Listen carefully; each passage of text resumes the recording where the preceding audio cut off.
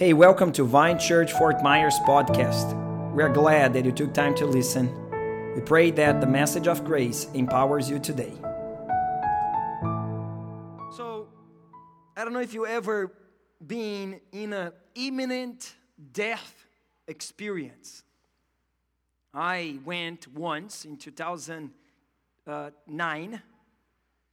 I had a terrible accident.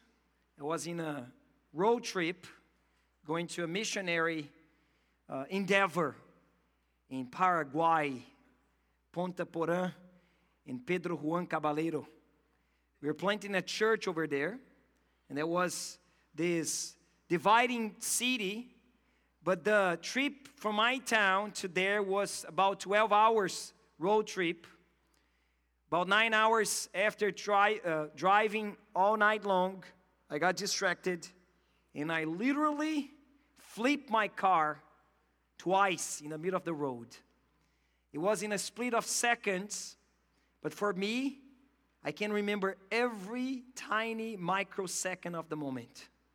Like I can literally remember every detail that went. It seemed that I had eyes on my back. I can remember the smell, I can remember the motion, everything. So I wonder, for Jesus, that imminent death moment, all the details that he was observing, but not only him, because what we have in the Gospels are the accounts written by the disciples. So the disciples as well took very criterious observation to bring us, for example, the Gospel of John, that from chapter 11 on, pretty much describes every single step of Jesus until this very moment. John chapter 19, verse 23. When the soldiers had crucified Jesus, they took his garments and divided them into 4 parts. 1 part for each soldier. Also his tunic. But the tunic was seamless, woven in one piece, from top to bottom. So they said to one another, "Let us not tear it, but cast lots for it to see whose it shall be." This was to fulfill the scripture which says, "They divided my garments among them, and for my clothing they cast lots." So the soldiers did these things. Verse 25. But standing by the cross of Jesus were his mother and his mother's sisters, Mary, the wife of Clopas, and Mary the Magdalene. When Jesus saw his mother and the disciple whom he loved is standing nearby, he said to his mother, "Woman, behold your son." Then he said to the disciple, "Behold your mother." And from that hour, the disciple took her to his own home. So I think that Jesus was amazed. Here are the soldiers witnessing this history turning point from BC to AD moment. Maybe you don't know this. BC and AD is not before common area and after common area. This is Christ, the crucifixion of Christ, divided history. But they are totally oblivious of what's taking place. And as far as they are concerned, it's just another Friday. It's just another criminal. Come on, hurry it up. It's my turn to throw the dice. Casting lots for something that belonged to Christ. Eyes focus into the dice. And while I was preparing this message, that made me to think about us. Us that take pride, that has heritage in the cross. We that decorate our buildings with crosses. In our homes with crosses. So it made me to think about every believer. The strict, the simple, the upper church, the lower church, the spirit-filled, the traditional one, the reformed, the evangelical one, the political, the mystical, the ritual, the cynical, whatever it is, all Christians. I'm thinking of us. And I think that we aren't so unlike those soldiers. We take it for granted. We too play at the bottom of the cross. We scramble for status. We deal our judgments and condemnations. We have competition, selfishness. We're looking for personal gain. So we come to the cross, but with our interest above and ahead of everything else. We don't like what the other did, so we take the sandal we won and walk away in a huff. So close to the cross, but so far from Christ. And it's interesting because we became specialized into claiming we are so right. Why they don't see it? My point of view. We major in finding gossip among the church, and now we became experts in unveiling weaknesses of the others.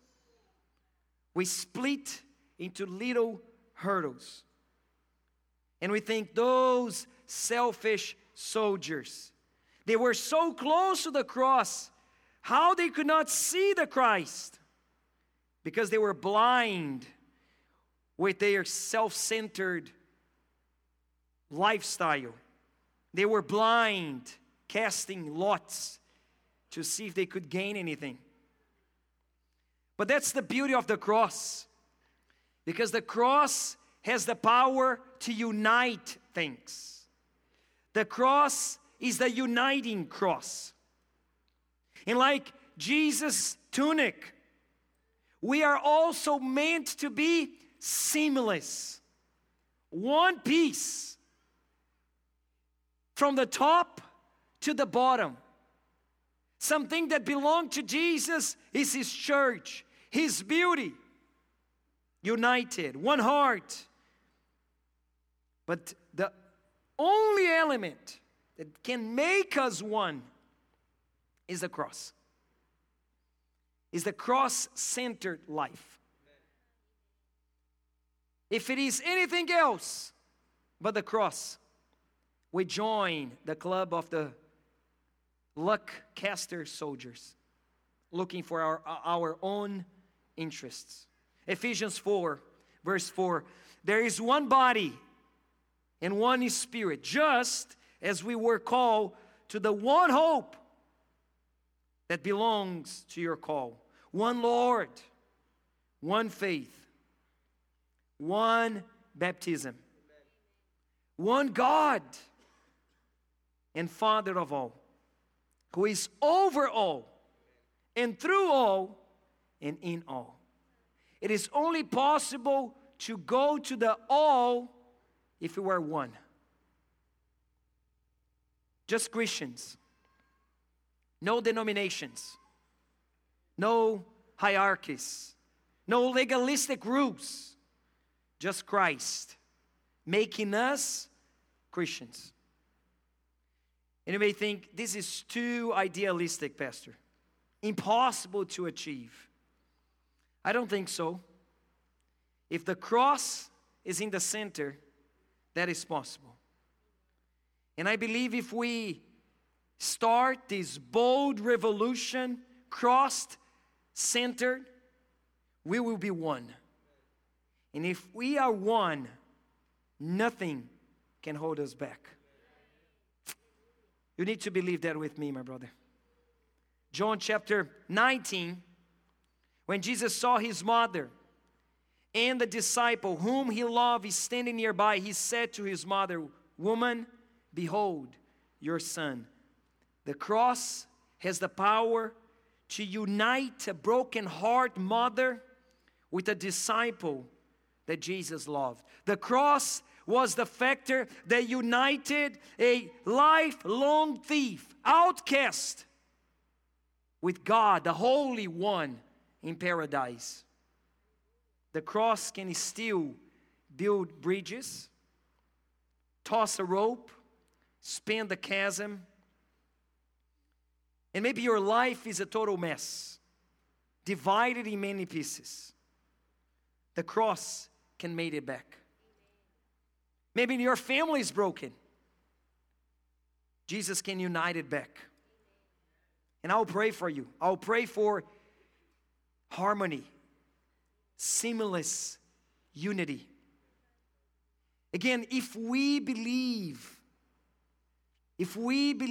that the cross has such power, John chapter 17 verse 21, that they may all be one, just as you, Father, are in me and I in you, that they also may be in us, so that the world, oh, this is much beyond Southwest Florida, it is the world, may believe that you have sent me. Would you just close your eyes for a moment? I'm not finished, but I want to pray. I want to pray for oneness, unity, a church that is stand like Jesus' tunic, seamless, one voice, one heart, one baptism, one Spirit. Close your eyes. Holy Spirit, make us find church, this church that is one, centered in the cross, not in our interest, not in our selfishness. God, let us think of one another greater than ourselves. Let us learn to honor one another, God. I know it is through the cross. As we looked at you and consider your sacrifice, we can be one. I pray in Jesus' name. Let me hear a good amen in this house, everybody. Now, maybe your life is in havoc. The cross can make things right. Again, maybe your family is in disarray. Jesus has the ability to bring things back together. Let me teach you how Jesus does that. 1 Peter chapter 2, verse 24. He himself bore our sins in his body on the tree, on the cross, that we might die to sin and live to righteousness. By his wounds, you have been healed. So there is one thing that the cross breaks apart. There is one thing that the cross divided. Now, the cross, it's here to make us whole. The cross is here to make us healed, recovered. But the cross also broke apart the division, the veil. Matthew chapter 27, verse 51. The curtain, the wall of separation. The curtain that divided us from God, our Father. The curtain of the temple was torn in two, from top to bottom. As God himself from heaven is torn apart, the earth shook and the rocks were split. At the cross, we only have good news. That is why we call it Good Friday. It was sacrifice, it was pain, blood, but the fruits of it is salvation. It is relationship, not a religion. Romans chapter 8:35. Who shall separate us from the love of Christ? It is not a religious curtain. And it is not our religion's tradition.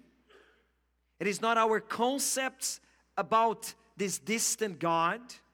Who shall separate us from the love of Christ? Shall tribulation, distress, persecution, famine, nakedness, danger, or sword? For your sake we are being killed all day long. We are regarded as sheep to be slaughtered. No, in all these things, verse 37, we are more than conquerors through Him who loved us. For I am sure that neither death, nor life, nor angels, nor rulers, nor things present, nor things to come, nor powers, nor height, nor depth, nor anything else in all creation will be able to separate us from the love of God in Christ Jesus, our Lord. The cross destroyed the separation. The cross brought wholeness, health, healing, hope. So how should we approach the cross? Let's always stand on our feet. A lot of the soldiers, we don't know how many of them, we learn about 4, but it seems there were more than 4 at the bottom of the cross.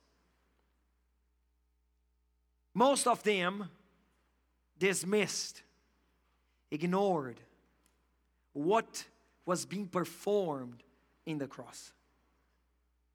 But one of the soldiers, however, he realized there's something different here. Mark chapter 15. And when the centurion who stood facing him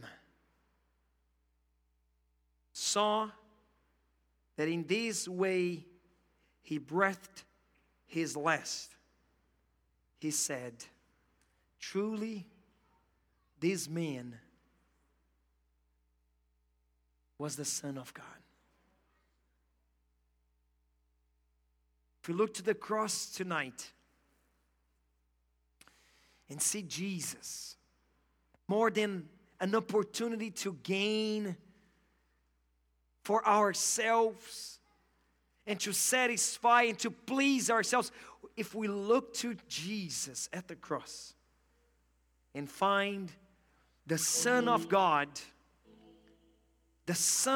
crucified because of me, I promise you, you will experience the power of unity that the cross has. But also the power of destroying the division, destroying the separation. When you find in the cross the crucified Jesus that the apostles insisted to preach, to glorify only in that single message, the crucified Christ, in which I identify myself with, we're going to find seamless harmony, leverage to forgive, because we have been much forgiven. With your eyes closed, church, I want we be led in confessing what that centurion also confessed. Truly, this man is the Son of God. With your eyes closed, just repeat this prayer with me. Say, tonight, I look to the cross. Look to the cross. And I see Jesus. I see forgiveness. I see grace. I see healing and wholeness. Jesus, you are the Son of God. Son of God. You are my Savior. My Savior. The author and perfecter of my faith. I give you my all. I pray in your name. Romans chapter 10 verse 9, because if you confess with your mouth that Jesus is Lord and believe in your heart that God raised Him from the dead, you will be saved. For with the heart one believes and it is justified, and with the mouth one confesses and is saved. John chapter 1, but to all who did receive Him, who believe in His name, He gave the right to become children of God, who are born not of the blood, nor of the will of the flesh, nor of the will of man, but of God.